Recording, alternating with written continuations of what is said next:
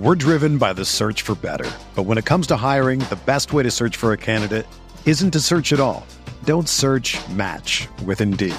Indeed is your matching and hiring platform with over 350 million global monthly visitors, according to Indeed data, and a matching engine that helps you find quality candidates fast.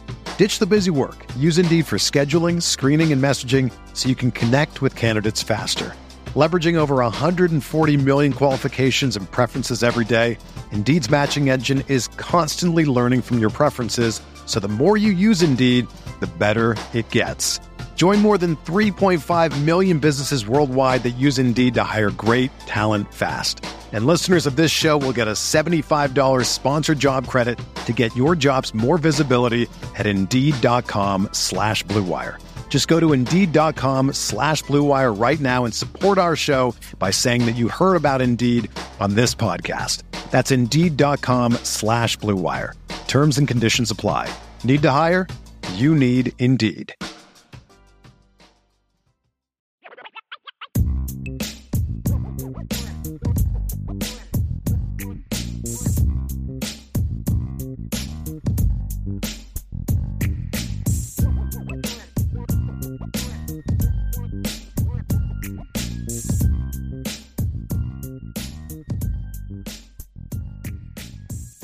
Ryan, let's dive into the mailbag, and let's start off with I appreciate this comment from Alan Watson. You're both freaks in journalism. Thank you. And then is that good or bad? I think it's good. Alan, I think he meant that in love. At least that's what I'm gonna tell myself and make me feel better. Tommy Guns had a question that I thought was interesting. Is Cam Hart what Dante Vaughn could have been had he stayed healthy? I would say this, Brian, and I don't know if you agree with this or not, but I think Cam Hart is significantly more talented than Dante Vaughn. I think Dante Vaughn should have been a much better player at Notre Dame if injuries did not occur. Because, I mean, when he was a freshman, I was like, dude. He was their best corner when he was a freshman. Yeah, he was their best corner in 2016. I was like, dude, who's going to be a baller, right? And it's a similar in the sense, Tommy, that they're both long and super big corners, sure. But I just think Cam's a better athlete overall. Mm-hmm. Yeah, he's definitely a better athlete. I mean, that's the thing is even with all of Dante was really good as a freshman because he's long, he's pretty strong, he has really good instincts. You know, as a corner guy, he played the ball really well. You know, flipped his hips okay, but it was really just about the length, and the speed for his length was good. Yeah, Cam is freaky for it athletically. And I also think the other thing that helps Cam too is Cam is a lot more fluid and clean as an athlete. You know, Dante was always a guy that was either going to be a press guy or an off guy. You know, and as a press guy, I was like, if he doesn't jam you at the line, he's in trouble. Yes, and we saw that against Clemson. You know, he missed on some jams, and he just couldn't recover. Cam's got better recovery speed, but we never did see Dante at his best because of the injuries. And Mike Elko, for whatever reason, just wasn't as high on him as he was other guys, which is fine. I don't think he necessarily fit that system a whole lot. He did get a chance to kind of earn some playing time, but even then he couldn't stay healthy. But he had some really good games in his career. I mean, he was in 2019 against Virginia Tech, he was outstanding. He couldn't stay healthy, and he never got back to being his peak athlete. But Dante spent like 2 years in the NFL with the Chargers. Mm-hmm. So, it says a lot, but yeah, they're different players. I would say, Tommy, I understand where the comparison comes from. I do. 100%. Similar sized guys, right? I mean, like they're both about 6'2" and some change and have long arms. And yeah, I totally get where it's coming from. Yeah, absolutely. Yeah, no issue with that, but they're different type of players. And the upside for Cam is much better than the other. Agree. Got another one here from 99 Problems BK1. He says, I'm not actually surprised. I don't know. Foskey seems underrated to me, but my Notre Dame fandom might cause me to overrate Foskey. I don't think that your fandom is causing you to overrate Isaiah Foskey. I think that's the thing that when I'll ask myself, Ryan, okay, am I overrating a guy? Mm-hmm. It's when I'm the only person that feels that way. Right. And it doesn't mean I'm going to change my opinion. But at least means I'm going to be like, okay, let me rethink this. Like, I know you and I have both done this with Jason Adamiola. Yeah. We've both gone back and like, okay, I'm just going to watch the film again. And maybe I'm missing something. Maybe I'm overhyping him or I'm overlooking some holes in his game or some flaws and things like that. Right. And you go back to it and you're like, no, I still feel the same way. So if I'm wrong, I'm wrong, but I'm still gonna own it, right? Mm-hmm. But Foskey's a guy that's getting the love everywhere. It's not just Notre Dame fans. It's NFL draft people, and it's. I mean, Bruce Feldman a year ago, before he even broke out, had him on the freaks list, right? At number 45. I don't know what Foskey's done to not be on there this year, but, it is what it is. But, I don't think 99 that you're over. The only way you can overrate Isaiah Foskey, you're like, he's going to be the number one pick, and he's going to have 19 sacks this year. And, okay, buddy, like, pump the brakes.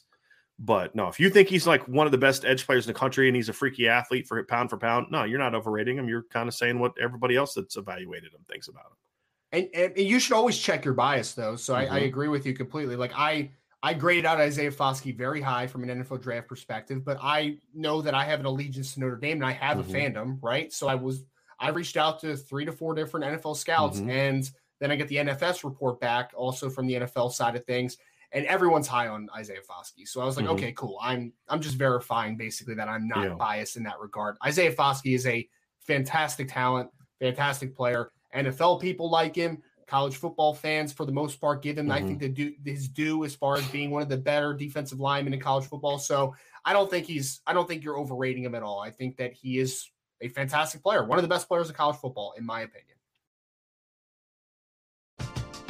We're driven by the search for better. But when it comes to hiring, the best way to search for a candidate isn't to search at all. Don't search, match with Indeed. Indeed is your matching and hiring platform with over 350 million global monthly visitors, according to Indeed data, and a matching engine that helps you find quality candidates fast.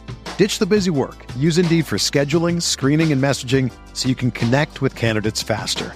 Leveraging over 140 million qualifications and preferences every day, Indeed's matching engine is constantly learning from your preferences, so the more you use Indeed, the better it gets. Join more than 3.5 million businesses worldwide that use Indeed to hire great talent fast. And listeners of this show will get a $75 sponsored job credit to get your jobs more visibility at Indeed.com/Blue Wire. Just go to Indeed.com/Blue Wire right now and support our show by saying that you heard about Indeed on this podcast. That's Indeed.com/Blue Wire. Terms and conditions apply. Need to hire? You need Indeed. It's only a kick, a jump, a block. It's only a serve. It's only a tackle, a run. It's only for the fans. After all, it's only pressure. You got this. Adidas.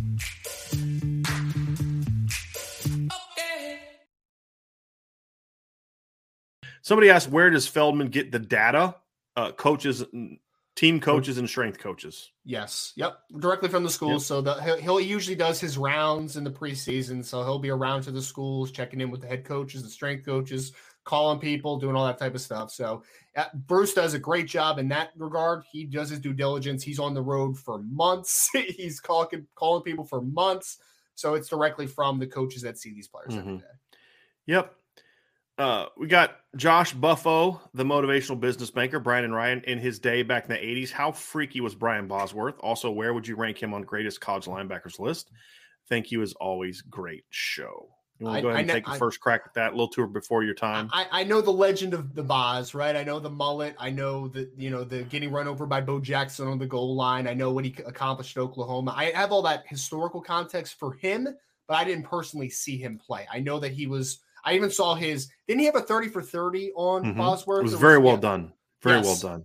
I love that. I thought it was really fun and just kind of entertaining in that regard. And I know a good amount about Bosworth, but like I didn't actually see him play at Oklahoma, right? So like I don't know. I don't have context for telling you how freaky of an athlete he was. And he was also admittedly on steroids. I mean, true. So that's the thing. And he's very open about it. Open about it. Well, I mean, when you know what he's overcome in life, you understand why he's so open about his struggles. I mean, it's part of his testimony. And it's really funny because I grew up watching when he was the Boz, right? I mean, I was a child of the 80s. I remember the renegade he was, and I didn't particularly care for him back then, and I've now come around to being somewhat similar to his viewpoint on what the NCAA is all about. But yeah, he was a great player. But I don't know if he wasn't like Jalen Smith. He wasn't like that kind of athlete. He was really, really good.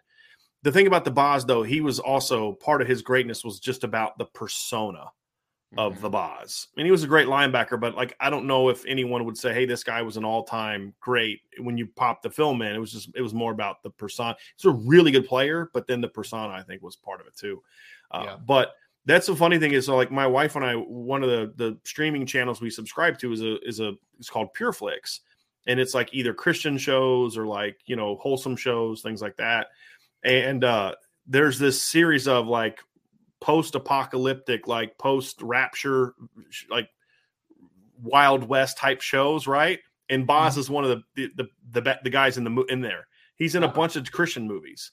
So then I'm watching this other Christian movie, and it's called What You Believe, and Boz is in there, and he's this really nice guy that takes care of this little girl, and he's dying of cancer and all. It's just that's not the guy I remember growing up with the crazy hair and the steroids and and all that kind of stuff. It's a pretty cool redemption story. That's really funny, man, because he was actually in The Longest Yard as well. Remember when he was that's a guard in The Longest Yard?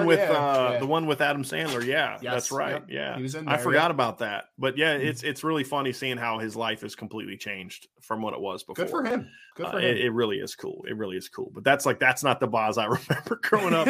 But my point is that's why he's so open with his struggles. It's a part of his Christian faith and saying, hey, look, you got to own who you were to truly find redemption and salvation. So it is pretty cool. It is pretty cool.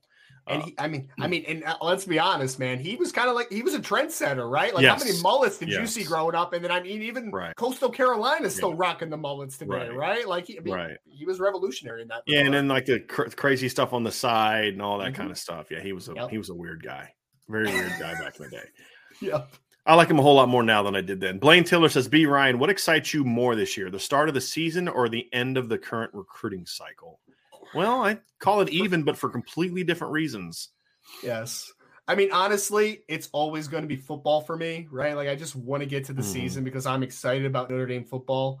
But Blaine, in a couple recent days, I would say that I am looking forward to the signing day and just to get this one over with because, man, some people are overreacting big time. But it's always, always, always going to be the start of football season for me. Yeah. It's a long off season without it. Yeah, I'm always more of a football guy than a recruiting guy, but I'm not going to lie to you. Just the constant panic. And this chat is a perfect example about recruiting is just it reminds me of why I don't miss covering on a daily basis and why I hired you to do it because I just definitely football season. It's exhausting at times. It really is. Especially now in this era of clickbait that now we have to respond to every clickbait thing that gets put out there and it's maddening. John Leahy asks, B. Ryan, do you think that Prince Kollie could end up on this list next year? That's an interesting one, John. I think, athletically, I don't know what kind of tester he is, right? From the film I've seen, looks like a freaky dude, right? He can move, he's explosive, he's well put together. You could talk me into it. It's just, but the other part of it is, John, is we talked about it. Most of the players on the list do have the name recognition stuff too. So if Prince plays a lot this year, which we're hoping that, he can obviously carve out a role, but if he plays a lot and he's somewhat productive and then he has those types of crazy numbers, it's possible, but it's just, if he doesn't break out this year to a degree, then it's just, he's not going to be the first guy that you talk about for a Notre Dame football team, if that makes sense. I think he's a good athlete. I don't think he's a freaky athlete for me. I don't think he's quite that level of guy at this point in time. Got another one from Brandon Plensner. Brandon says, which NDDBs do you expect to be matched up with Marvin Harrison and against Smith and Jigba the majority of the game on September 3rd, especially since Harrison is a 4-2 guy? I think the easy answer for me, Brandon, is I know Brian, we talked about this yesterday, Brian thinks that Smith and Jigba might play a little more outside, right? But I think more than last year, yeah. Yeah, more than last year, sure. More because I just think they're going to move him around more is what I mean by that, right? Not that he's going to become the X, but I just think they're going to move him around more, in my opinion. Right. So, in this theory for me, I think that Marvin Harrison Jr. is probably going to play more into the boundary, right? So I think that to the field, we're going to see more Smith and Jigba, and then even Emeka might be a guy that plays a little more to the field. So I actually don't think that we'll see a ton of Cam against Marvin Harrison Jr. unless he's playing more to the field. I think that's, I mean, unless Cam is switched and is playing more into the boundary, like we've talked a ton of. But how it currently stands, I actually think that Cam's going to see more Smith and Jigba and Emeka than anything, in my opinion. Right. Based on where they lined up last year, yes. Yes. Because I do think he's going to play more outside, Jackson Smith and Jigba. I don't think he's playing like in the boundary a whole lot. I could see him. This is where I come from. Like Ryan Day, to me, if he's smart, he's got to know that like last year it made sense to play him the way that they played him. But there's things you can do with him. He's not smaller than Devontae Smith, and Devontae Smith played every game. You'd see him in snaps in the boundary. Just to because you could do some things to create isolations. You could run off the wide side guys, run like vertical routes, kind of a 3-layered all verts from that side, vertical seam, backside seam, or run two guys sort of right up the middle and then one up the seam because you're trying to run the coverage off, and so getting guys to flip their hips, because if you run a backside seam, then you can cause guys to kind of turn and then they will see a drag route or a crossing route. But if you just kind of keep them vertical against a team that likes to play a little bit more man or pattern match, then you can do things with that boundary where you can kind of bring them on a delay, drag, cross, where you're clearing that out. I mean, there's things that I think they'll do stuff like that. Are they going to put them into the boundary and say, hey, we're going to run comeback routes and back shoulders with you all day? No. Why not have Emeka and Marvin Harrison do those things? They're bigger players. But I just think, and if you're Notre Dame, you got to be prepared for that. Right. And if they don't do it, if they just leave them one spot, then it makes it easier for you to have at least a schematic plan for them. It doesn't make it easier to stop them.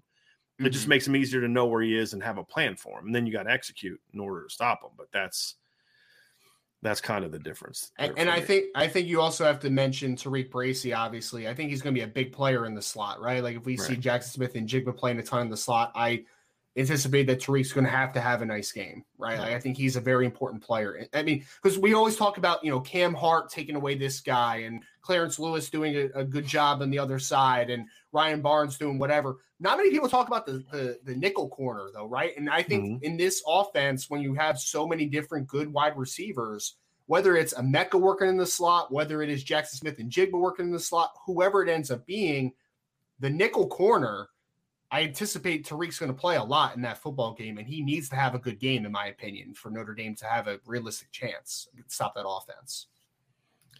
Yep. Good one. John Wayne's Winchester, Bama and Notre Dame meet in the playoffs.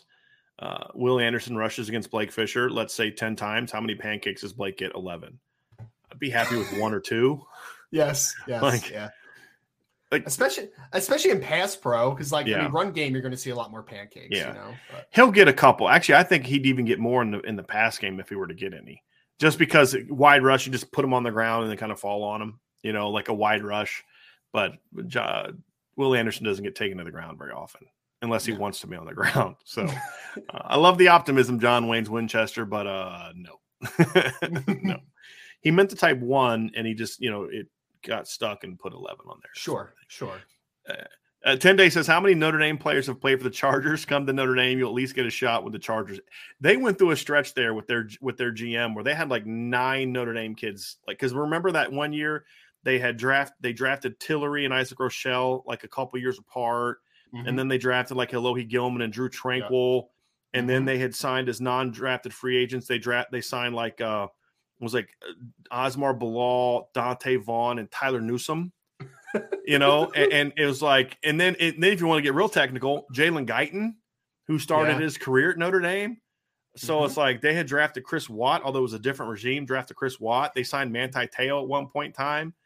So it was like, yeah, they love some Notre Dame players, man. I don't know if the current regime is still that way, but yeah, when what's the name of their previous coach? Real good dude. He played running, but Anthony Lynn was there. Anthony Lynn, that when he was there, and is it the same GM or do they have a new GM? They had a young guy there. It's the same. I think it's Smith, right? Last name Smith. Oh no, no, it was last name with a T, I believe. I should know this. Yeah, his AJ Smith, right? AJ no, Smith? he's not. He was he's not. He's not here. I'm gonna pull it up. Yeah. trying to see who, because I don't think it's the same guy. Yeah, it is Tom Telesco. Yeah, that's who it was.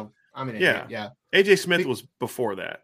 Yeah, Tom Telesco's been there since 13. He's still the GM, but yeah, he loves drafting Notre Dame guys. Yeah. I just wasn't sure when they did the coaching turnover if they also did a GM turnover or not. I should have remembered that one because Telesco was actually high school teammates or graduates in the same year with Brian Daboll, who is now the Giants head coach. And that was like the big rumor for a while. I was like, oh, he's bringing over his high school teammate or something like that. But yeah, it didn't happen. How's Staley done so far in your view?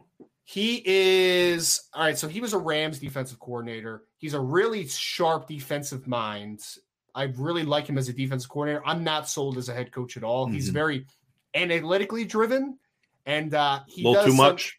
Yeah, man. I think it was the game last year. It was like fourth down from like their own 30-yard line, 4th and 3, and then he went for it, and they didn't get it. I'm just like, that's not good situational football. Yeah. I know analytics will tell me always go for it on 4th down, but like we know that you shouldn't always go for it on 4th down. Like it's not apples to apples, but whatever. Yep. Michael S. with a super chat. Michael says, Matt LaFleur, what was his history as a Notre Dame assistant, recruiter, QB coach? Why did he leave so quick? Was he a bust? He was here for just a year. It was 2014. And I don't think he was a bust. I mean, I think honestly, Everett Golson would have been worse if Matt LaFleur wasn't here because he developed some really bad habits with working with George Whitfield, some really bad habits. And I think Matt LaFleur helped with that. But the reality is Matt LaFleur just was not invested in being Notre Dame. It was a 1-year stop for him, and he was moving on. I think he knew it from the beginning. There's some stories about him on the recruiting trail where I heard this from a parent of a 5-star kid at USC that, my kid and Rasheem Green were really interested in Notre Dame. And we had called and tried to set something up with Matt LaFleur. And he said, hey, I'll call you back with visit plans. And he's like, I never returned our call. He never called back. We tried to call. He never returned a call. And they probably still would have ended up at USC, but it's just one of those things where it's like he was here for a year, and which is fine. But Kelly then let him.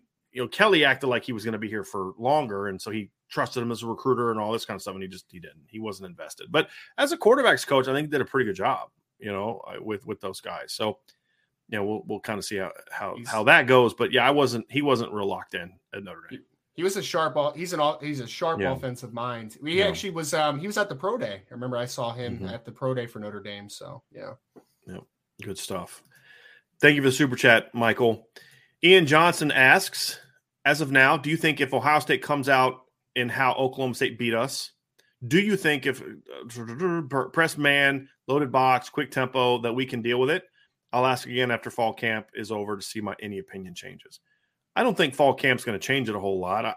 I think that they're going to be better prepared to deal with it. Number one, you're going to have a defensive coordinator running the show that I think is a little bit more prepared to make adjustments if things aren't working or they're beating with something. And that was the thing last year. So there just were no adjustments made until late in the game when it was too late. Marcus Freeman eventually stepped in, but it was too late. He gave them maybe too much time. We've explained why we think that is, talking to sources, but reality is he stepped in too late. Offensively, they tried making adjustments. There just wasn't anything that they could do about it because the offensive line and the receivers weren't prepared. So I think they'll be better prepared to deal with it, no question. And I think you have an offseason. And the other thing, too, is your struggles in that game are going to then help you be prepared for what you're going to see then. Because even though it wasn't Jim Knowles running that defense, it was still his defense that they were running to a degree, with their own tendencies and all that. So you're going to see that.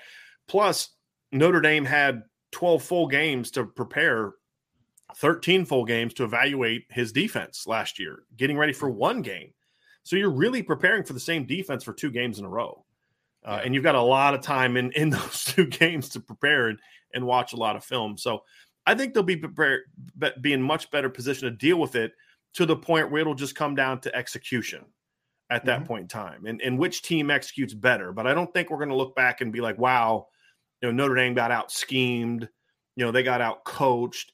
It'll just be a situation where 2 really good teams played and Ohio State just played better and took advantage of matchups better or whatever the case may be.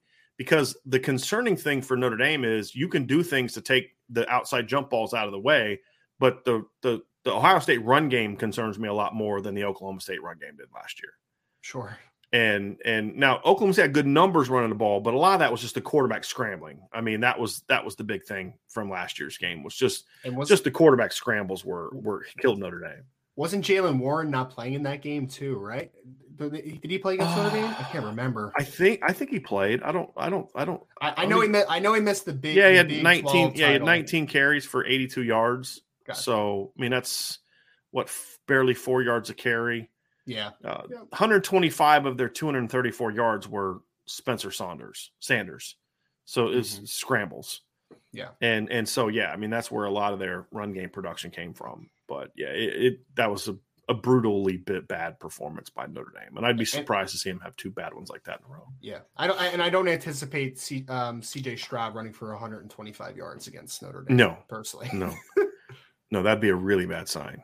I will say, Brian, at least two out of these things I feel very confident with, just from, I mean, it all spurns off of just better coaching at the wide receiver and offensive line positions for me, right? It's because press man, I would be surprised if Notre Dame was as bad against press man this year as they were last year. I think naturally they'll be better, and that will also help with the loaded box stuff, right? If you have wide receivers who can create instant separation, you're not going to be able to load the box quite as easily as you did last year, and that's on top of Tyler Buchner being the run threat that he is, right? Like that's going to loosen up some boxes for you as well. So I agree. Yep. I think the tempo is the thing that I'm more concerned about, to be honest with you. Like I do. Will they adjust well to that? That's the bigger concern that I have. Sure. Tom Flavin says, Brian emphasizes the importance of dudes being dudes to succeed. You're turning me into like Steve Adazio there, Tom. That was his expression, dudes being dudes. You remember that when he was a BC? He would say that, dudes being dudes. Apart from recruiting dudes, how are they developed in a football program? That's a really good question, Tom.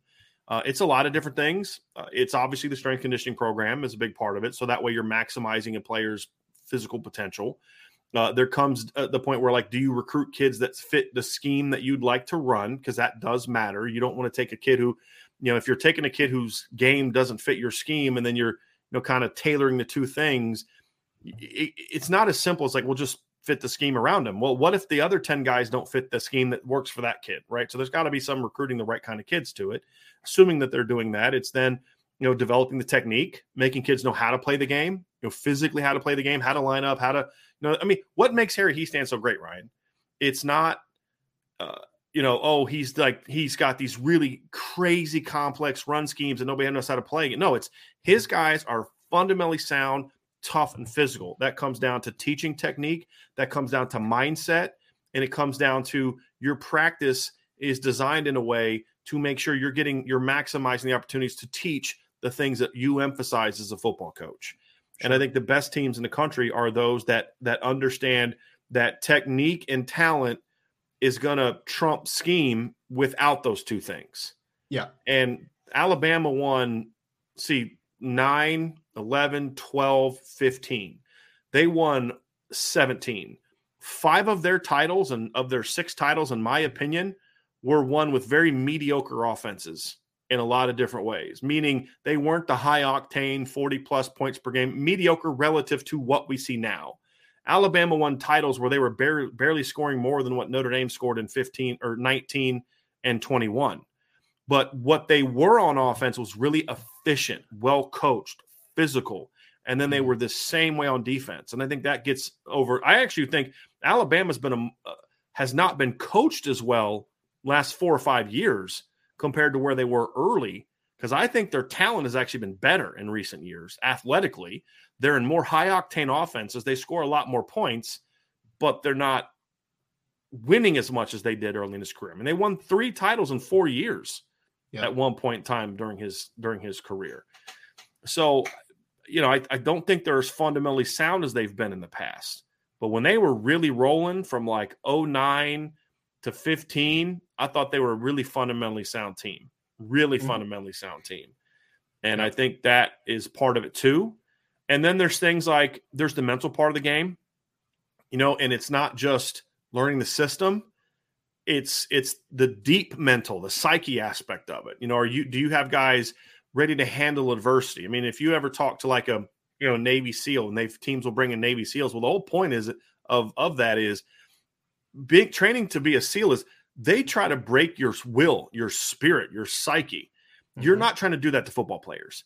But what you are trying to do is find ways that you can put them in situations in the classroom, in the meeting room, on the football field, in the weight room, where you are pushing them past the point that they think they're capable of getting to. And that you put them in stressful situations that they then have to show a level of ability to overcome adversity. Like, those are the things that the great coaches do. That's why Lou Holtz always played those mind games with players. And a lot of his players say, like, I didn't understand why he did that stuff when I was going through it. But now looking back as an adult, you're like, oh, I see what he's trying to do. Like, that's why we were always tougher. That's why we were always more physical than the other teams. That's why we never quit. That's why we were this. That's why we're that. Because, oh, I get it now. That's why coach did that, because there was nothing that they could throw us on Saturday, any type of adversity that we weren't going to be prepared for.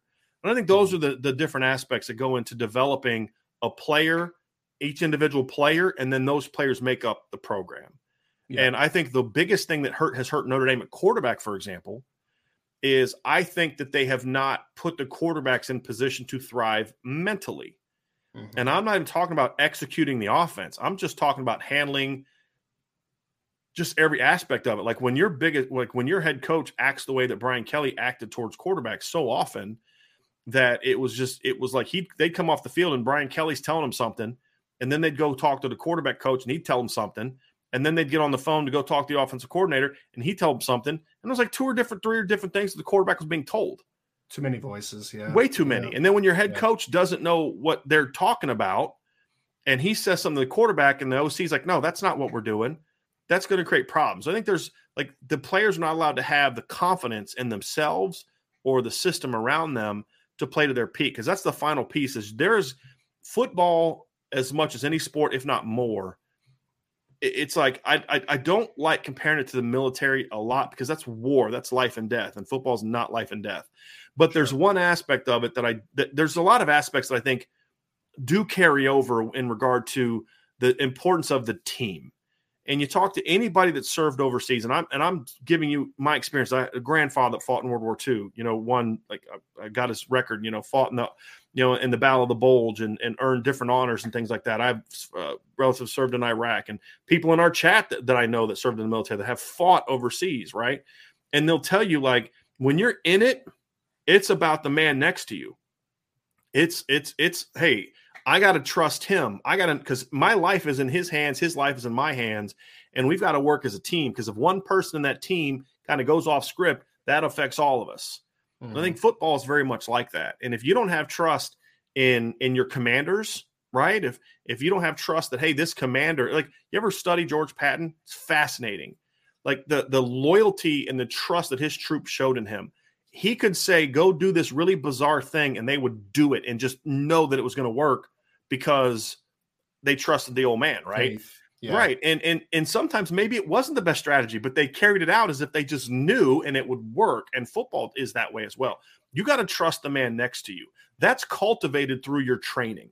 That's cultivated through the mental and physical deals that you go through in practice and preparation, getting up before the sun's up, and you're done when the sun's down, and all those type of things. But then also trusting your captains, your generals, your lieutenants, who are the quarterback coach, the receivers coach, the offensive coordinator, the head coach.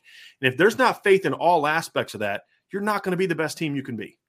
Right. And I think that's the part that I think has been missing a lot for Notre Dame in recent seasons. So I hope that answers that question. Anything you'd like to add to that, Brian? No, I was just going to say, for the coaching aspect of everything, I love that you're kind of like talking about cultivating the mental side and the physical side equally. But I also think that sometimes coaches can kind of get in their own way and not letting dudes be dudes, right? Like, you have to really, I think, to be a great coach, you also need to understand a player's strengths fully, right? And ask him to do things that not only are they comfortable with, but that they excel at, right? Like, so don't hamstring a player. Don't try to fit a square peg into a round hole. Get out of your way and let dudes be dudes, because there might be some things that they do that maybe aren't even structurally the most sound things sometimes, but like, it's like having a great safety that is a little bit of a freelancer, but you're trying to be like, nope, you need to do this and that, and that's all you do. And you're actually hamstringing them. Like, you're limiting the impact that he can do in that regard, right? So, I mean, to your point, I think that the coaching side is as important as just the athlete in general. Right. His ability to take what they do well and allow them to do it. Don't get in your own way when you're a coach sometimes. Yep.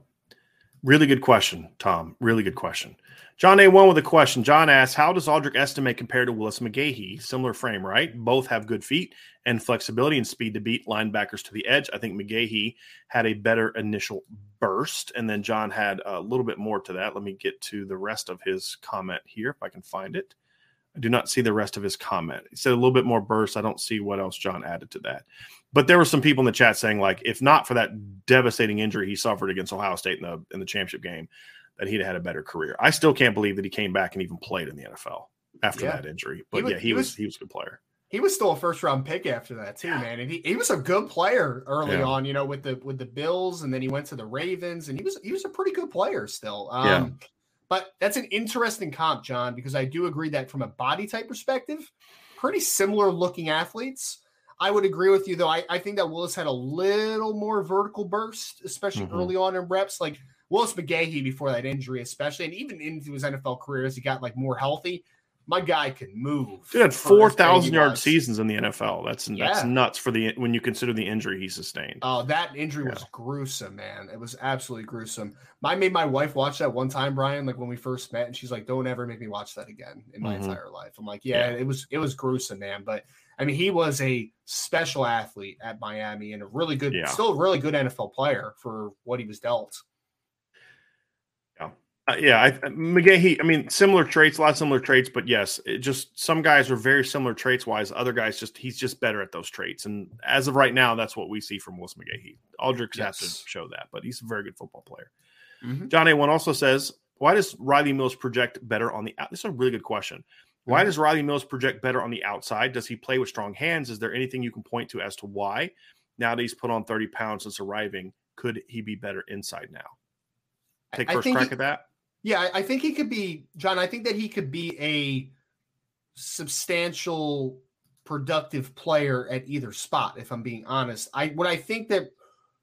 I think it's better for Riley is I think Riley is more of a block defeater with his flexibility and ability to kind of contort his body in different ways. I don't think he's I think he has powerful hands, but I think it's different when you're working inside, trying to work against multiple blocks and combos and that type of thing, right? So I think he's more of a slipper. So like if he's a 3-tech and you're just asking him to purely, just shoot one gap and to just use his flexibility in that regard, I think he could be a really good player in that department. But I think for me, Brian, I think his style is just a little more finesse than it is aggressive, just a little bit. So I think that it's working outside in might be a better option for him than inside out. I would disagree with the notion of it being finesse. I would say, I think we're probably saying the same thing. I would say it differently. Just because when I hear finesse, I don't want to hear that about a lineman. I think Riley's style is I want to get around you as opposed to standing there. I want to be going forward. And I think there comes a point in time too, Ryan, where defensive linemen are a lot like offensive linemen. Some guys are just more comfortable in space. Some guys are just more comfortable in short areas. Riley's a really long athlete. Yes. And I don't think he's really comfortable inside as much where everything is happening so quickly. And really long athlete, and not just long as an arm length, because Jason Ademilola, I think, has some pretty long arms, but also long in that he's really high cut. And I think that part of his body type just fits better out, at least for him, and he's more comfortable outside. I think he's a guy that also just, again, likes to use his hands to do moves, and I think he's just more comfortable on the edge. I also think his athleticism fits there. I think the thing that, when I look at Riley Mills, I say this about all types of different positions. Stop talking to me about what a guy's size is. Talk to me about, can he play at that size? Well, this guy's going to outgrow the linebacker. What does that mean? Well, he's going to be 250 pounds. So is Leo Chanel. Right. That guy was a freaking linebacker. You know what I mean? Like the monster. Right. It's not about outgrowing it. Unless the outgrowing also comes with a loss of athletic talent, right? Sure. Well, that guy's going to be 225 pounds. He's going to outgrow safety. Not necessarily. Can he still move? Can he still run? Can he still change direction the same way he did before? then okay, then he's not going to outgrow it. And I think that's the thing is we look at just wait and say, okay, 6'5", 293, that's an inside guy. That's not how he plays, though. I think he just plays. I think his cut, I think his comfort level, I think the things he likes to do that he's comfortable with his own game are things that progress to me or project to me more as an outside guy. And I think he could be a good inside player, but I just feel like what we've seen of him, he just looks more comfortable outside. So I don't think there's a wrong answer on where he plays from a skill set standpoint. I think part of it is just where's he most comfortable. We see this at receiver, Ryan. Guys that maybe are built like outside guys just seem more comfortable inside. Guys that seem like they should be inside guys because of their size are really good outside because they're just more comfortable out there. Right. And, like Steve Smith is like body type wise is the prototype slot receiver. Steve Smith's an outside receiver. Why? Because his game fits that. Even though his body doesn't fit it, his game fit it. Antonio Brown played outside mostly too. Yeah. Who's again another guy that's not like built like your typical, your stereotypical outside receiver. Right. Does T.Y. Hilton play? Did he play a lot outside, or was he more of a slot guy? No, he's more an outside guy because they like to stretch it vertically. Because he's another small guy that you would think, but his game projects outside, right? So I think that's the same. It's the same thing with defensive linemen. But John, great question. And by the way, I just noticed your avatar's got the IB thing on the logo. That's flipping awesome, man. Oh, I didn't even see that. Yeah, I just noticed that. I was like, what is that? That's awesome. I love that. Love that. Tommy Gunn says, B. Ryan, I decided to start my Trekkie journey and just finished Star Wars Episode 5. Which movie or spinoff is your favorite? Can you rank how you like them? Is this just of the Star Treks? Star Wars? So he said he started his Trekkie journey and just finished episode. Wait, so are we doing Star Trek and Star Wars together? Is that what's happening? I have no idea. Tommy? Isn't this a conversation that you and Vince had? Yeah, we're talking a lot about Star Wars.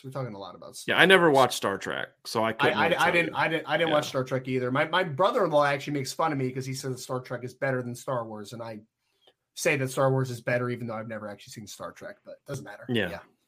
I wasn't a big fan of Star Trek, but I'll tell you what, I did like the new Star Treks with Chris Pine. I'm not gonna lie to you. I did like those. I liked those better than the previous ones.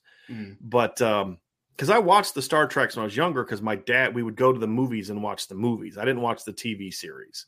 Yeah. But I mean, obviously the originals are great. Of the three, the prequels kind of thing, I thought those were bad.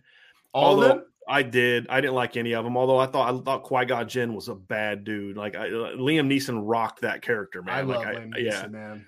But overall, they just were bad. Great graphics, right? And the storylines were just kind of. And Hayden Christensen is just. You know, and Natalie, no, not in that role. And then the worst one, Natalie Portman's she was just way over too dramatic and just. I didn't love her. Ewan McGregor's my guy though. Yes, he was the Obi-Wan there were characters I liked. Sure, but the movies I didn't like. I liked Qui-Gon Jinn. I liked Ewan McGregor as Obi-Wan Kenobi. But yeah, just some of the stuff on there was just like, this is really lame. What's your opinion on Jar Jar Binks? Are you a fan? Oh God, no. That whole thing was just so dumb. Like, the best fan theory I've ever saw is, I'm not trying to spoil anything if you haven't seen the newest three, like the three after the originals. So there was a fan theory that the one bad guy in the new sequence was actually Jar Jar Binks resurrected or something. Oh, the Snape guy or whatever it was? Yeah, whatever. A Snook or whatever. Something like that. Snoke, right? Something like that. Yeah, General Snoke. Someone said that was going to be Jar Jar Binks in the end, which would have been great. Whatever. Whatever. The new ones were good. They were good. They weren't bad. They weren't great. They were good. The first couple were better. I liked the first one, and then the last two, they lost me. Yeah. They lost me on the last two, Yeah, just like that whole weird thing between Rey and Han Solo's kid, Kylo Ren, was just kind of weird and just forced. But the action was good. Yeah. I also really like Adam Driver as an actor, but I hated him as Kylo Ren. Like, he was just not good. Yeah. It wasn't his fault. They just made that character so bad. They did. And I didn't think the writing on the last two was very good, to be honest with you. Yeah. So it was kind of weird. And didn't Carrie Fisher die before the last one? Yes. Right? Didn't she? Okay. Because she was supposed to be in the last one, right?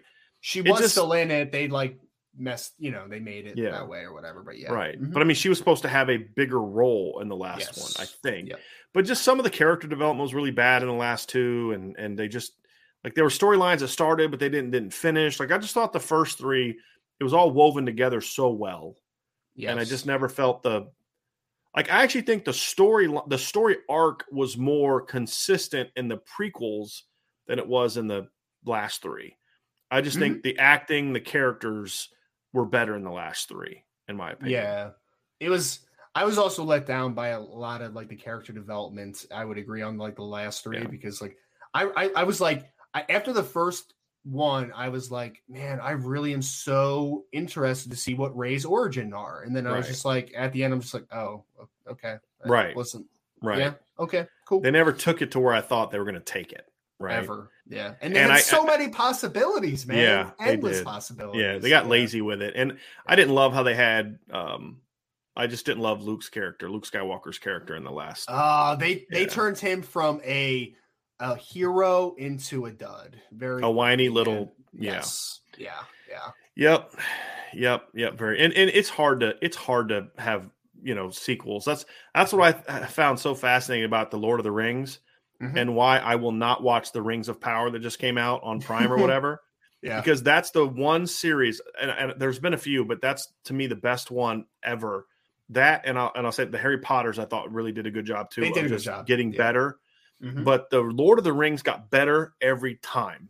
And the first one was good. It's a little long, but they purposely it was long because they did so much good character development in the first one. Yep. And then it just let the storylines and the action were really good in the last two. So I thought that was one of the few that actually got better. It's so time. Easy to tell if a movie's going to be good or not for me nowadays, because if it's below 2 hours, I'm like, that's not going to have enough character development. Like every time they try to do the Suicide Squad thing, right? And I'm just like, oh, that sounds cool in theory. Like I would like that. And then I'm like, oh, it's an hour and 50 minutes. Like, have you ever seen them remake a movie more times with different characters than in a short period of time than Suicide Squad? Like, don't they normally wait 20 years to redo a movie with different characters? Man, they just haven't done it well, man. They just can't do it. It's like the Incredible Hulk. Like, they really just haven't done it well. They have not done the standalone Hulk very well at all. Yes, and then they wasted him in Endgame. Was completely wasted in Endgame. Like, they made him lame. Professor Hulk. They made him so lame in Endgame. They did. So lame. When he couldn't, it wasn't great. Yeah, it wasn't great. Lame. I'll say another series of movies that I thought got at least the same, but maybe better. Toy Story was an awesome series of movies. Awesome series. Yes. Okay. I know this because I've been watching it with Juliet the last 2 weeks. There you go. So. There you go. Fantastic. The original, like the old ones, like the Tom Hanks. Toy Story 1. Cool. Cool. Toy Story 4 wasn't the best, but the first three were fantastic. Awesome. Milton Fan 15 says, does Tommy Rees deserve most of the blame for lack of quarterback development and so many quarterbacks transferring in past years, or does BK? He deserves some for the transfers. And the only transfer I would give him some blame for is Phil Dracovic. But I also kind of give him a little bit of a pass because that was his first year as a full-time coach. Remember, he's a GA the year before, even though he's a full-time guy. I think Tommy has learned some things since then. Brendan Clark transferred because he was buried on the depth chart. I don't fault Tommy Rees for that. I mean, that's just the reality of it. But I think one of the misconceptions is I actually think Coach Rees did a good job with Ian Book and Jack Cohn, to be honest with you. I think there was not a lot Tommy Rees could do to make Ian Book any better than he was. I don't think Ian had it in him. Sean Payton couldn't get it out of him.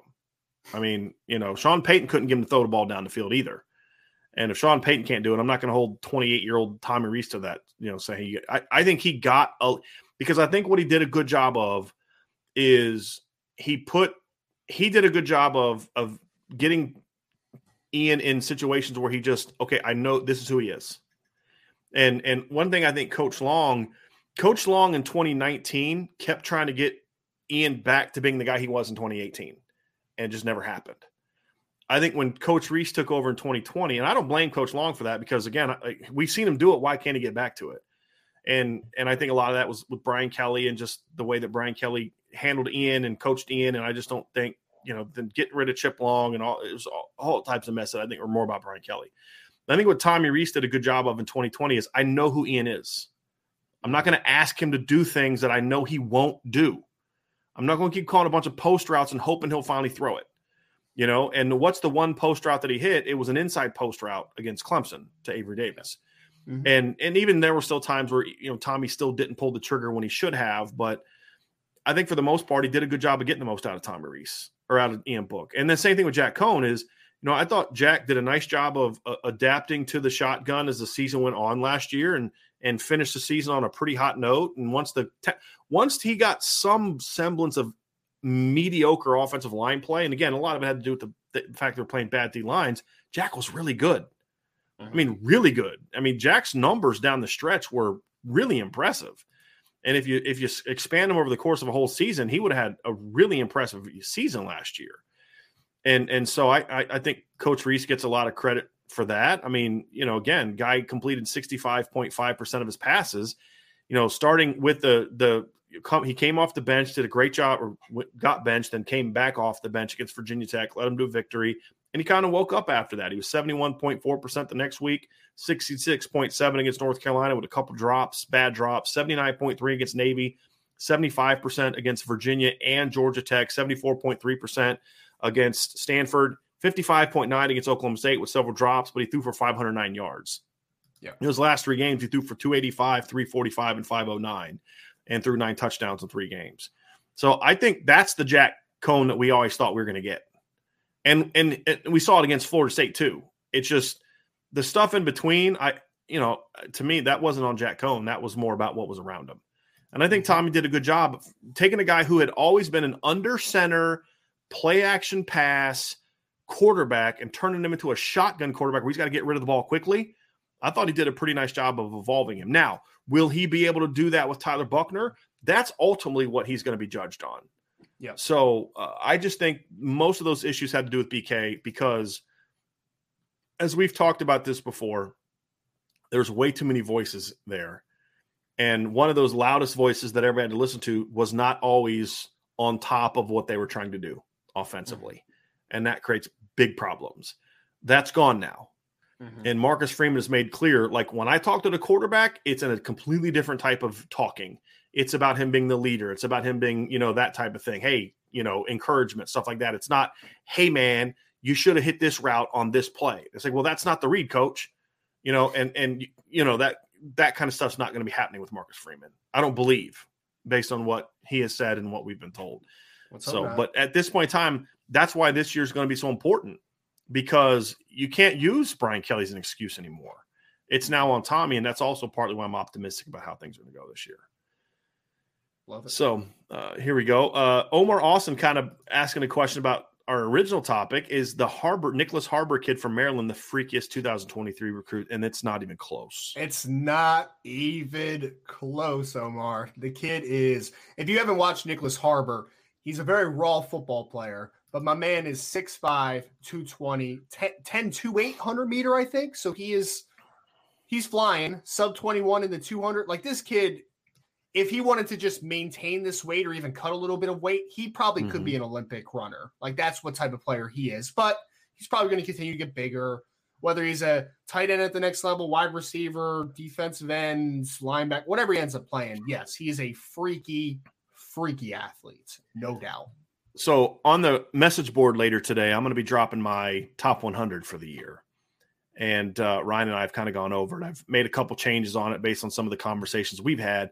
I've got Harbor number 6. Yeah. And that could be considered high because of how raw he is.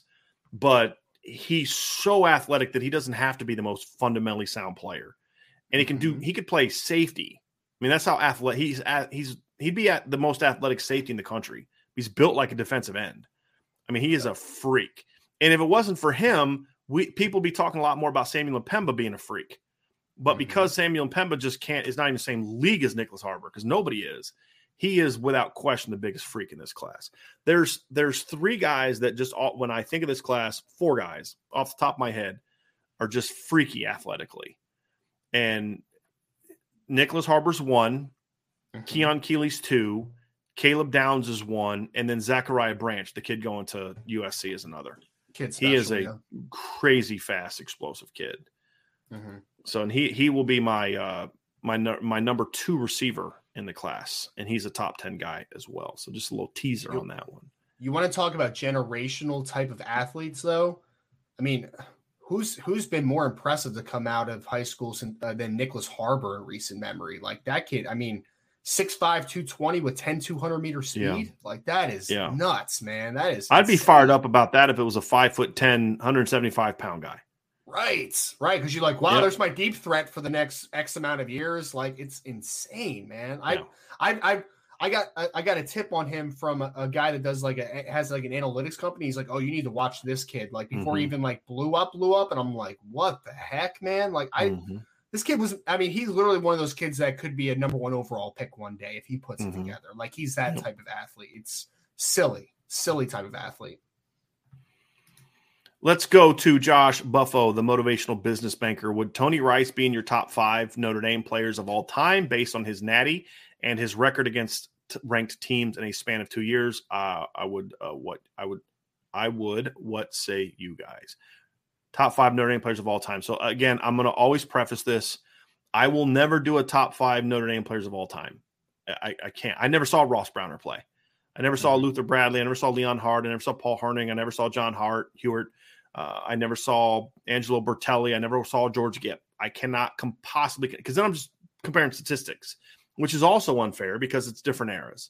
So I will only ever give a list of guys from my lifetime.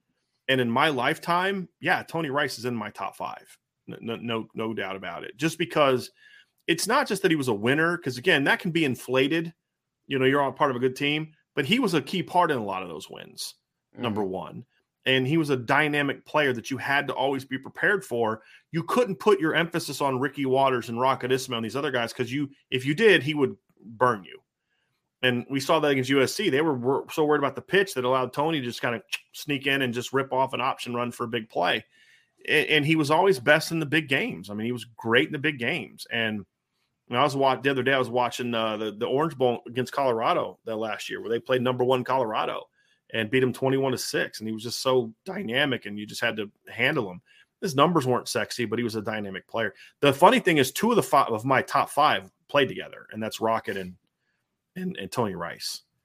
Do you know who your top 5 would definitely be? Do you have it? Like off the top of my head? And again, I reserve the right to go back and change it. So these are not the top 5 most talented players, but just the best. Sure. And I kind of go from like 88 to now. Okay. You know, I think you have to go Tony Rice and Rocket Ismail for me. Okay.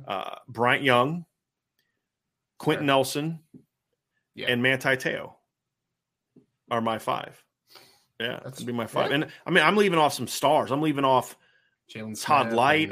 See, Jalen Smith was the most physically gifted player, but Jalen Smith wasn't allowed to be the player he could have been.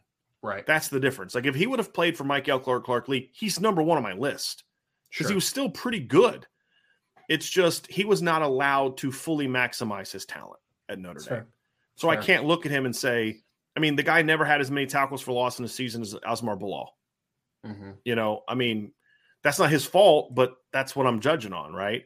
And so he's not in. He's number 1 if we're talking about who's the most talented offensive players. You know, I'm leaving off Aaron Taylor. I'm leaving off Reggie Brooks. I'm leaving off Jerome Bettis. Right. You know, now Jerome became a great player, and Jerome was really good. But I mean, Jerome wasn't even the leading rusher on his team in his last year. Reggie Brooks was. You know, and so. It's a very subjective list. You could, did I say Brady Quinn? I didn't even say Brady Quinn on my list.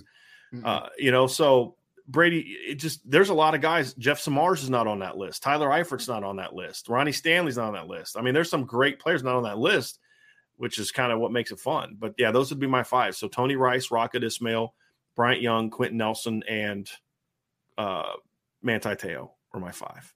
So, love it. Be curious what some other people kind of think were that. Like somebody said Justin Tuck. He had one good year. I mean, really, you know what I mean? Like he was kind of a rotational guy. I'll say this to Lance's comment about Justin Tuck. If Justin Tuck would have come back in 2005, there's a good chance he's on that list. Yeah. Because that team would have – I still say that team could have played for a title if Justin Tuck would have come back. They'd have beat USC because you'd have had him rushing off the edge instead of Ronald Talley on 4th and 9. You know what I mean? So he was a great player. He sure was. Somebody said Tim Brown. I didn't really know. I was 10 and 88. That was really the first year that I had a full recollection of that team. And the reason a lot of the guys I talk about from the 88 team are guys that also played in 89 and 90, like Tony Rice and then Rocket and Ricky Waters. I don't talk as much about Frank Stams or Wes Pritchett or guys like that because I didn't see them as much as I was kind of forming that. So like Tim Brown, I don't really remember him as much in college. So I can't say him. Now, if you're just going to talk about like recognition and greatness, sure, I'm sure there's a lot of people in the top 5. It's just that was just slightly before my time. There's also a lot more film available of the 88 and 89 team that I've been able to go back and watch. There's not as much of the 87 team to be able to look at Tim Brown. And 86 and 87 are really good. He just obviously won the Heisman in 87. So that's why Tim Brown's not on my list. I just haven't seen enough of him to be able to do that. And Brady Quinn could potentially be on that list, but Brady had 2 pretty bad years. Again, not his fault. He had 2 pretty bad years, which kind of balances it. And as great as he was, like to me, Bryant Young was just a phenomenal player his whole career. Every step of the way, even to the Hall of Fame. If somebody's going to put Brady Quinn on the list, I'm not arguing with you. If you want to put Jerome Bettis on the list, I'm not arguing with you. If you want to put Reggie Brooks on the list because you thought his 1 year was good enough, I'm not going to argue with you. There's guys you could put on the list that I've had people argue that Julius Jones should be on the list. He had a great single season, but he's not on my list. There's a lot of Samardzija. There's a Golden Tate had crazy numbers at Notre Dame. Michael Floyd, finished his career owning every single receiving record at Notre Dame. Yep. There's a lot of guys you could have on the list, but that's what makes it fun. But that's the era I grew up in. Is I left Todd Light off the list. Now he's probably my top 5 of favorite players, but 5 best. Again, I would have loved to seen Todd Light play in the modern era. I think his numbers in the modern era would be nuts. Like I think they'd be absolutely nuts. And did you give your 5, Ryan? I did not. So I'm in the same boat as you, where my early recollection is like late 90s, early 2000s. So like I'm not going to use any like the early 90s players as well, right? So top 5 that I remember vividly would be some combination of Quentin Nelson, Brady Quinn, Justin Tuck, Jeff Samardzija, and Monty Manti? Monty Te'o. Yeah. He'd be number 5. Well, he would be in the top 5. He'd probably be higher than 5, but yeah. The guy's a linebacker that finished second in the Heisman Trophy. And that was his least productive year from a tackle standpoint at Notre Dame. I know. But, 7 interceptions will do that for you. Oh, he was great that year. It just goes to show how productive he was in previous years. He had 113 tackles that year and had 5.5 tackles for loss, 1.5 sacks, 7 interceptions. 2011, he had 128 tackles, 13.5 tackles for loss, and 5 sacks. 2010, he had 129 tackles, 8.5 tackles for loss, and a sack. And then as a true freshman, he had 63 tackles and 5.5 tackles for loss. Manti was an incredible player at Notre Dame. He just played on some bad teams at times until his last year. And then a lot of people I still think hold against him he was not good against Alabama. And then the whole thing with which, you know what? Look, it is what it is. It does not take away from the player he was. He was phenomenal. He was a phenomenal player at Notre Dame. Sure was. Jonathan Garbick, do you guys think NFL – and I'm going to let you answer this, Ryan. Do you guys think NFL and NCAA recruit draft put too much emphasis on freak athletes, even though they might not actually be the best football players, NFL especially, in my opinion? At times, yeah, Jonathan. It happens. That's why people miss in the draft space, right? Like there's some players who are not tremendous athletes who are just really good football players, and you can't quantify them with a 40 time or a 3-cone or whatever it might be. But I'll also say that part of projecting for NFL and recruiting side of things is to project what a player can be, right? And to project what a player can be, traits are important. Right. The physical side of the game does matter. So I think it's a steady balance. But yes, there are some times where you overvalue players that are pure athletes because you think that you can get the most out of them, but they're not natural football players. It absolutely can happen, but it's a very right. It's a tough balancing act, if we're being completely honest. Well, and that's what we talked about Nicholas Harbor earlier, right? I mean, you're talking about from a recruiting standpoint, I am going to give more benefit of the doubt to the traits with a high school kid than if I was an NFL team. Because I think by the time a guy's going to the draft, you kind of know what kind of player he is. If he hasn't figured out how to play football by then, like the perfect example, growing up, it was always Mike Mamula, right? But I think the better example in recent years is the kid from UConn that went in the second round. He was not a very good football player at all. Yeah. He was not a good football player. But he goes in the second round. Why? Because he had insane combine numbers. Yes. Because, hey, we can teach him how to play football. That's true of a 17-year-old like Nicholas Harbor, who shows some instincts as a football player. He's fundamentally unsound because he plays all over the place, but he shows instincts as a football player. That's the difference. It's not just athletic. And I think that's a trait. And I think the trait that I think people miss on most from a recruiting standpoint is size. And we've talked about this, Ryan. I think people put way too much on big, dominant high school players. Yeah. And overlook bad feet, stiff hips, things like that, because, man, you see how powerful he is. He's going against 225-pound kids. Guess what? He ain't going against 225-pound kids, and sometimes even smaller in college. Can't move his feet, and he's tight-hipped. He can't do this in the next level. Like, there's some guys I've seen ranked in the top 100 as offensive line. Like, that guy's not even top 300 player. Baby, so physical. Yeah, but he can't move. And college are just going to run right at him, like they do in high school. He's going to have to move. And I'm sitting there thinking, I'm thinking about Keon Keeley or Jason Moore or Damon Wilson going against this kid, and they're going to have 5 flipping sacks, because this kid can't get out of stance. Yeah. But he's big and physical and mauling, and I'm like, And there's even some guys I have ranked high that I just don't feel comfortable with. Like I have the kid, what's his name? Francis Maigoa. I have him ranked in the top 20, and I'm struggling with that one, right? Because he's really dominant. I think he's more athletic, but I'm projecting him to guard. And that's kind of where I feel more comfortable having him there. But even there, I'm just like, I don't know, man. Like, I don't feel great about that one because I worry that what I'm seeing is is he able to get away with things in high school because he's so big? Now, the thing that I do like about him is he does play against really good competition, so he has been challenged. I've seen film of him going against Jordan Hall and Samuel Mpemba and some of the kids they had last year, and he's winning reps and dominating. So it makes me feel a little better about it. But he's an example of someone who I even am aware of the potential that I could miss on this one because he's so big and strong. I think in the NFL, they do put too much emphasis on combine stuff. And still to this day, it blows my mind to this day. It still happens, which just kind of is why? Why does it keep happening? I think the first recruit we ever talked about, Brian, and this was before I even started working here, was Zach Rice in last year's class, right? Yeah. And I was the same way. I'm just he doesn't really he doesn't have very much flexibility to him, right? He's just bullying guys. We'll see how he does at North Carolina. I hope he does really well, but I was is that a top 10 player? No. I don't know if I see that, man. Because he was big and strong and physical, but he couldn't move laterally at all. Another day is here, and you're ready for it. What to wear? Check. Breakfast, lunch, and dinner? Check. Planning for what's next and how to save for it? That's where Bank of America can help. For your financial to-dos, Bank of America has experts ready to help get you closer to your goals. Get started at one of our local financial centers or 24/7 in our mobile banking app. Find a location near you at bankofamerica.com/talktous. What would you like the power to do? Mobile banking requires downloading the app and is only available for select devices. Message and data rates may apply. Bank of America N.A., member FDIC.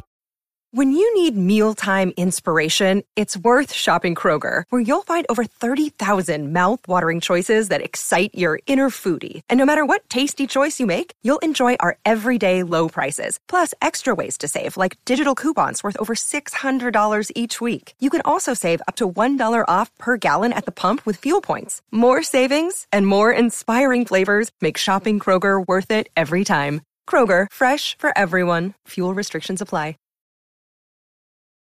Brandon Plesner with a question. How does the broad jump translate to on-field performance exactly? Briefly, it doesn't translate directly to on-field performance. Hey, if you do a good broad jump, you're going to be a great post-curl runner. Right. But it does translate to other aspects that make it important, right? Brandon, I've had someone ask me this before, and someone asked what combine test best exemplifies projection to the next level, and my answer is broad jump, because I think that you can get a lot of explosiveness out of that drill, and you can see kind of the explosiveness through the hips. And I think that really, like a 40 time for offensive linemen doesn't really matter when you really think about it, right? There are other drills that they do, and I'm just like, that doesn't matter. Like, I don't care how much a cornerback benches, for instance, right? But broad jump, I think that can translate to multiple positions, because no matter what position you play, you need to be explosive, right? Like whether you're an offensive lineman, whether you're running back, whether you're wide receiver, whether you're corner, you need to be explosive. And I believe that the broad jump does exemplify that. Sometimes vertical jump does not do that because there's gravity at some points, right? It's like a guy jumps high, but a guy's a heavier weight, they're not going to jump as high, personally, right? But for a broad jump, I think explosiveness can be very telling for NFL success and just success on any level, to be honest. So I actually think the broad jump does matter a lot when I'm talking about like verification stuff for testing. That's like my first thing. I'm just like, I want to know what their broad jump was, because I think that can tell a lot about their athleticism. And that's what a lot of that testing is supposed to do. It's about functional strength and functional athleticism. And then you translate that athleticism to things that you would ask them to do.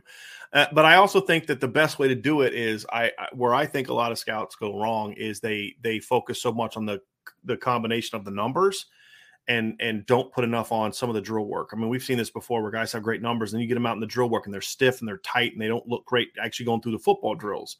But the problem is you can't really test those things. I wish they would. I wish they would do more of that stuff. I wish they would create more football-specific drills that translate to it. You know, like time a guy, his pedal, open, plant, run. Like time that. Yeah. Right? I mean, why not? You time everything else. I mean, because people are so lazy because they have decades of data on like what a fast 40 time is. So they're like, I don't want to redo that. It's very lazy. It is very lazy. Right. There's no doubt. So I would love to see like 40 time. I would completely scrap the 40-yard dash for me in the way it is now. I don't care. Like, okay, the 40-yard dash getting into a 3-point stance mattered back in the 1970s when receivers got into 3-point stances. Sure. Right. Like Notre Dame in 1988, Rocket Ismail's in a 3-point stance. Right. Okay. He's not going to be in a 3-point stance now. So get him in their specific position that they play in football. Right. Like what I want to see from an offensive lineman is I want to see him in a pass set and I want to see him or a run set. Right. Now they may be in a 3-point stance. That's one where I actually get the 3-point stance.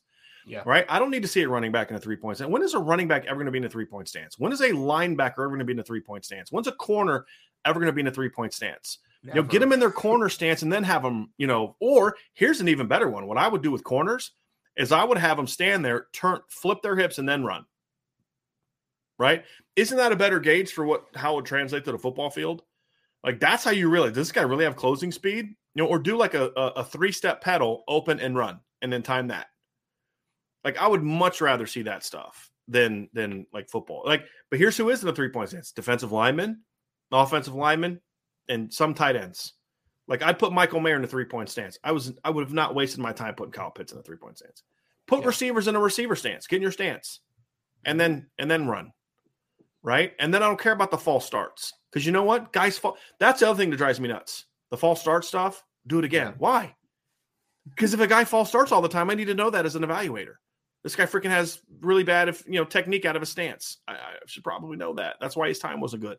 So that's one of the things I don't like about the combine is like, but that's why people miss so much on these guys is because the drills are like not really specific to football. Like Ronnie Stanley had a bad combine, really bad combine. Has anyone ever like his athletic numbers of the combine were bad, like bad. But has anybody ever questioned Ronnie Stanley athletically as a football player? No. And that's why I say and kudos to the Ravens for not doing that, which is why the Ravens have always tended to be a pretty good franchise. Too much information makes guys miss. Yeah. And I will always stand by that. Was Ozzie still the GM there then? Yeah. He should have. His last pick was Lamar, wasn't it? I think so. Yeah. Now it's DeCosta, who's actually done a pretty good job. So that would make sense because Ozzie's a football guy. Literally, he was a football player. He was a great football player in the NFL and in college. So it's Brian. I was joking with you on the phone earlier, but I'm so serious that I'm going to see a mock draft here soon where Mozzie Smith is in the first round. Yeah. I'm just like, based on what? What are we basing that on? He's supposedly a great tester. Like, okay, all right. It's how guys miss, man. Too much information sometimes makes people miss. There's no doubt.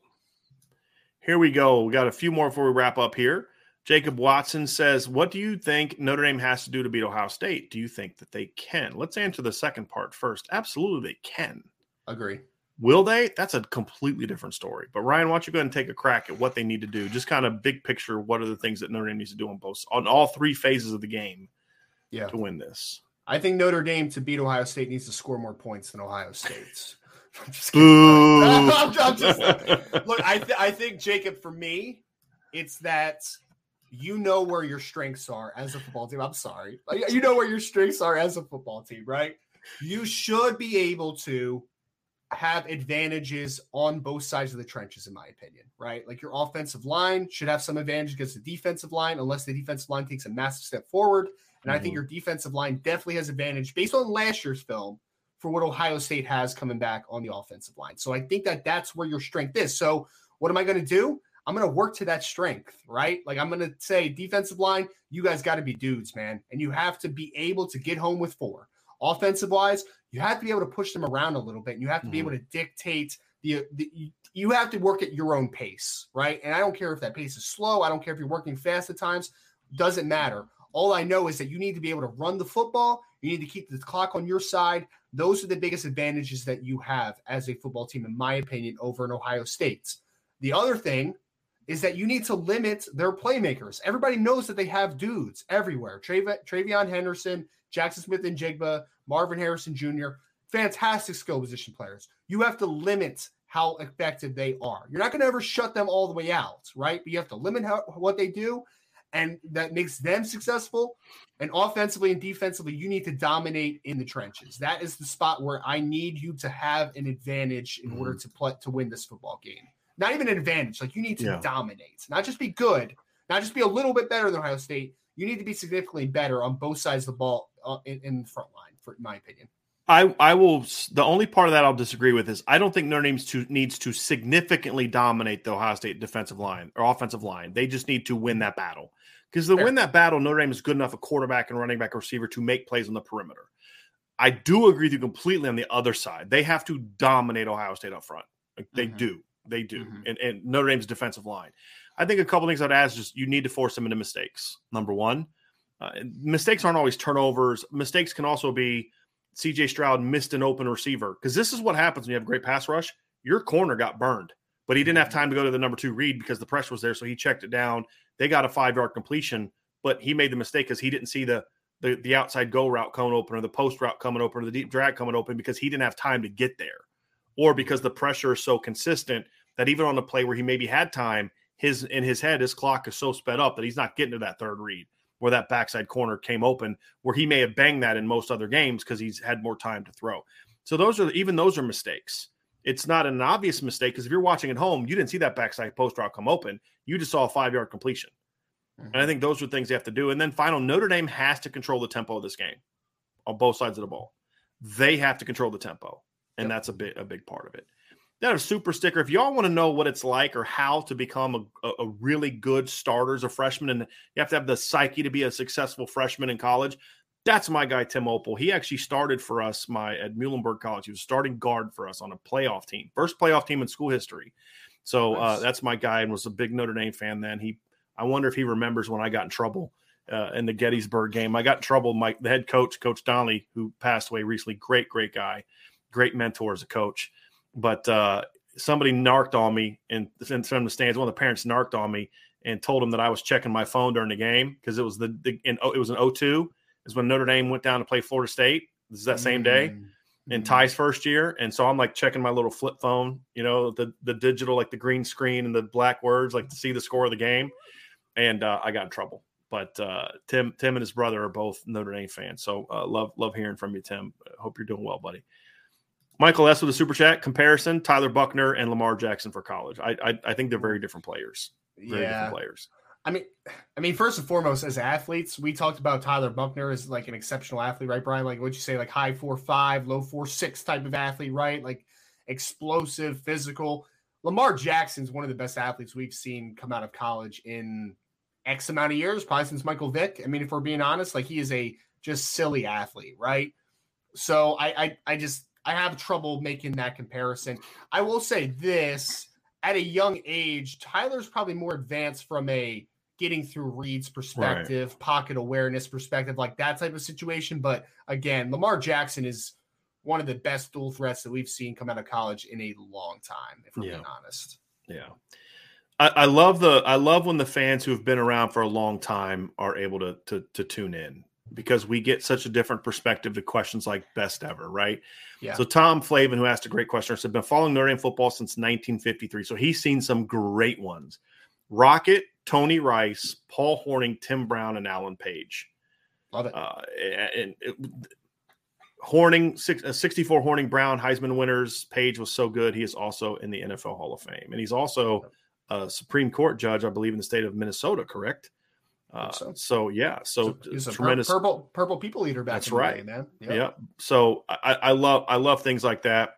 Really enjoy seeing those. That's why one of the many reasons I love talking to Lou Somogyi was, Lou had such a great perspective on. I mean, he would talk to me about how good Ross Browner was and how dominant Ross Browner was, and I just like the fact that even though he's got 35 years on me from a start point, that we still had two of the same guys, Rocket and Tony Rice. Yeah. And so, I dig that. But thanks for putting that list together, Tom. I appreciate that. Yep. Michael S. with a super chat. Is Tyler Buchner fragile in the mental game? It seems when things start to go bad, he starts to misfire a lot. Regarding some observations from practice, your view. I can't report. Look, everybody keeps asking us like, well, you guys said this and Irish Illustrated said this. So people see things differently. It's fine. It's not a big deal. Everybody's trying to start some. Well, they said Drew Pine was better. Okay, so what? That's what they saw. They're giving their honest opinion. We're giving our honest opinion. I would be shocked if somebody said that Tyler Buchner misfires a lot when things start to go bad. First of all, it was a non-padded practice. I doubt Tyler Buchner was worried about the pass rush. But I can't tell you what people are saying. All I know is every person that I've seen that's been in practices that I've talked to, that I know, said Tyler's been really good. And as far as the mental fragile, no, I not even close. Isn't that one of his biggest strengths? Like, I feel like he's like an even keel kid. That's one of his biggest selling points. Exactly. He's never too high, never too low. But yeah. Like I said, people can see different things and be honest in their assessment. Somebody's right, somebody's wrong, but people can, or sometimes it's like degrees or what you're looking for. But it is what it is. Irish Chi-Town, Brian, from the outside looking in, it appears that the players have full trust in Coach Freeman. This didn't always seem to be the case with Coach Kelly. I believe that's true now, but I think there's one final layer for Marcus Freeman to completely earn his players' trust, and that's game days. Yep. I think they need success on game days to truly buy in, because buy in. I'm completely bought in. I think these Notre Dame players are as bought in as I've seen since I've been here. Right. And I first started covering the team in person in 2010. And that's not a knock on Brian Kelly. It's just the reality of it. Okay. There's buy-in here, top to bottom, Freeman on down. There's buy-in here. But that's got to show that at some point in time, the results have to be there on the field. Because if you're bought in, but then you're not getting the results on the field, eventually that buy-in is going to be gone. Yeah.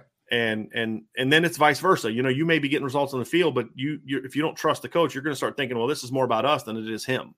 And that's what we saw in the past. So that final piece, Ryan, is going to be important. Is the results got to be there on Saturdays. If the results are there on Saturdays, then you're going to see complete buy-in, and this team's going to be really, really good. Mm-hmm. But if they're struggling for the first month and a half of the season, you're going to see some doubts start to creep in with this team. Well, I mean, stuff's already creeping in from a fan perspective, right? Like I even parlay this a little bit to the recruiting side of things. It's like people are panicking, right? But the one thing that can solidify everything is if they come out and they play well. You're like, oh, this guy really does know what he's doing, right? Yeah. Like, and not just he carries himself well, and it's just kind of that brand of everything. It's also like, wow, there's a bigger brand here too, right? Like he knows what he's doing. So I agree completely. Last question from Archer452 is if Notre Dame is going to win a title in the next 3 years, which year sets up best for them? 2022, 2023, or 2024? It's a good question. You want to take a first crack at that, Ryan? I definitely have some thoughts on this question. My initial thought is 2023. And the reason for that is I feel like the class that we spend the most time talking about a ton is the sophomore class this year. So that is the Joe Alt, Blake Fisher, Tyler Buchner, Logan Diggs, Audric Estime. Like Lorenzo Styles, like that one. I think when those guys are juniors, obviously they're going to have the extra year to hopefully get to closer to their ceilings. And I also think that at that point, a couple of those guys may be in contention to leaving the draft early. Like, I don't think that they're all 4-year players, obviously, right? So I think when you have that team as a juniors, you have this 2022 recruiting class that now is working in the sophomore years, and then you have those freshmen coming in. Hopefully a couple of them are, I mean, with how good that class is, I anticipate a couple of them coming in and having some type of impact in 2023. That's where I think, like, collectively, you have what I think could be a star class for the sophomore players this year, combined with these previous 2 classes. I think that's where that's where I really think that they could explode. I think they have a chance to be really good this year, but like next year, when all those guys are a junior, I think that that's a really good opportunity. It's kind of funny. That would actually be the year that I'd have at the bottom of my list of the 3. And I understand completely, but the one part that I would talk about is is the schedule set up for it. And I think, next year you're talking about you got to play Ohio State at home. You got to go to Clemson. You've got NC State on the road. 2024 schedule is going to be tough too. You got to play at USC and at Texas A&M. Very tough games. But you get Miami at home. You get Virginia at home. You get Florida State at home. You get Stanford at home. So I think, and then to your point, there will be some guys gone in 2024 from that 21 class. Maybe Blake Fisher or Joel or both. You may not have Lorenzo Styles at that point in time. Chris Tyree is going to be gone. There's going to be some guys that are going to be gone. But I look at it and I say that 21 class, you're going to still have some guys left over. There's going to be some guys still here. The 22 class defensive class is going to be juniors then, which I think is an excellent class. And the 23 class, which is going to be phenomenal, will be sophomores. And you're then going to bring in the 2024 class, which I think is going to be loaded as well. So I just think from a pure athleticism standpoint, I really like that class. And playing against, Texas A&M and USC, even though I do think USC is going to be pretty good by then, like really good by then, to me doesn't necessarily concern me as much as playing Clemson and Ohio State. So I think Tyler Buchner will be a senior then. Now, if you're going to be able to peer into the future and say Tyler Buchner's gone in 24, then 23 jumps up to number 1 on my list. And here's why. If Tyler Buchner's good enough to leave in 2023, after 23, it means Notre Dame had a phenomenal season. And that jumps him way up the list. But I anticipate him coming back as a third-year starter, and he's going to have Tobias Merriweather's going to be a junior. One of Estime or Diggs will be back as seniors. You'll have Jadarian Price will be a junior. You'll have Eli Raridan and Holden Stace will be juniors. You're going to have the receiver class this year is going to be sophomores. You're going to have the great defensive players in the 2022 class are, like I said, going to be juniors, plus Keon, and those guys are going to be sophomores. I think this is going to be a team that's going to be really long and athletic and talented by then. And I'm really looking forward to seeing what that team can be. I really am. How about all 3? Can we settle on that one? Yeah, I think it'll be really good. And the other thing is, like, is Riley Mills a 5th-year guy or not? There's all types of things like that. But it's going to be fun to watch. Is Lorenzo Styles back for his 4th year? Right. Yeah. Yep. But even I'm anticipating him not. Even if he's not, it's like you talk about Tobias Merriweather is going to be a junior. Deion Colsey and Jaden Thomas will still be here. Plus Greathouse, Braylon James, Dylan Edwards, Rico Flores, Eli Raridan, Holden Stace, Cooper Flanagan, Kane Barong. You kind of start looking at, it's going to have a really talented group of guys, and that's part of what makes it fun. So that's going to do it for today's show, everybody. I want to appreciate all of y'all for being here with us today. Good crowd today. Good, much more lively and positive discussion about just today. It was just much better vibe, less arguing and bickering and all those different types of things. So I really appreciate y'all being a part of what we're doing here. Hit that like button, everybody. Hit that subscribe bell. Hit the notification bell. Share this podcast. And, of course, sign up for the message board. We finally, I think, got the bugs worked out. It was smoking fast last night, Ryan. Hasn't gone down the last couple days. As I say that, I got to have some wood. I don't know if this is real wood or not, but I'm knocking on it anyway. So hopefully this thing keeps rocking and rolling tonight. So tune in tonight at 6 o'clock Eastern. Sean Stiers is going to be back. They're going to talk about linebackers. I think they're going to have some thoughts on the freaks list as well.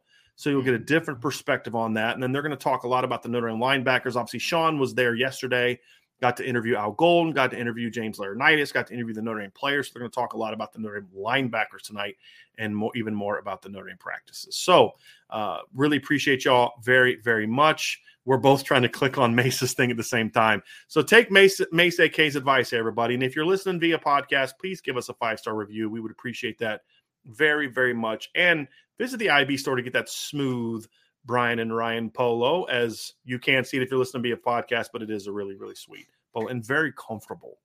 That's the other thing. It's very comfortable. Anyway, have a great day, everybody, and we'll talk to you again very, very soon.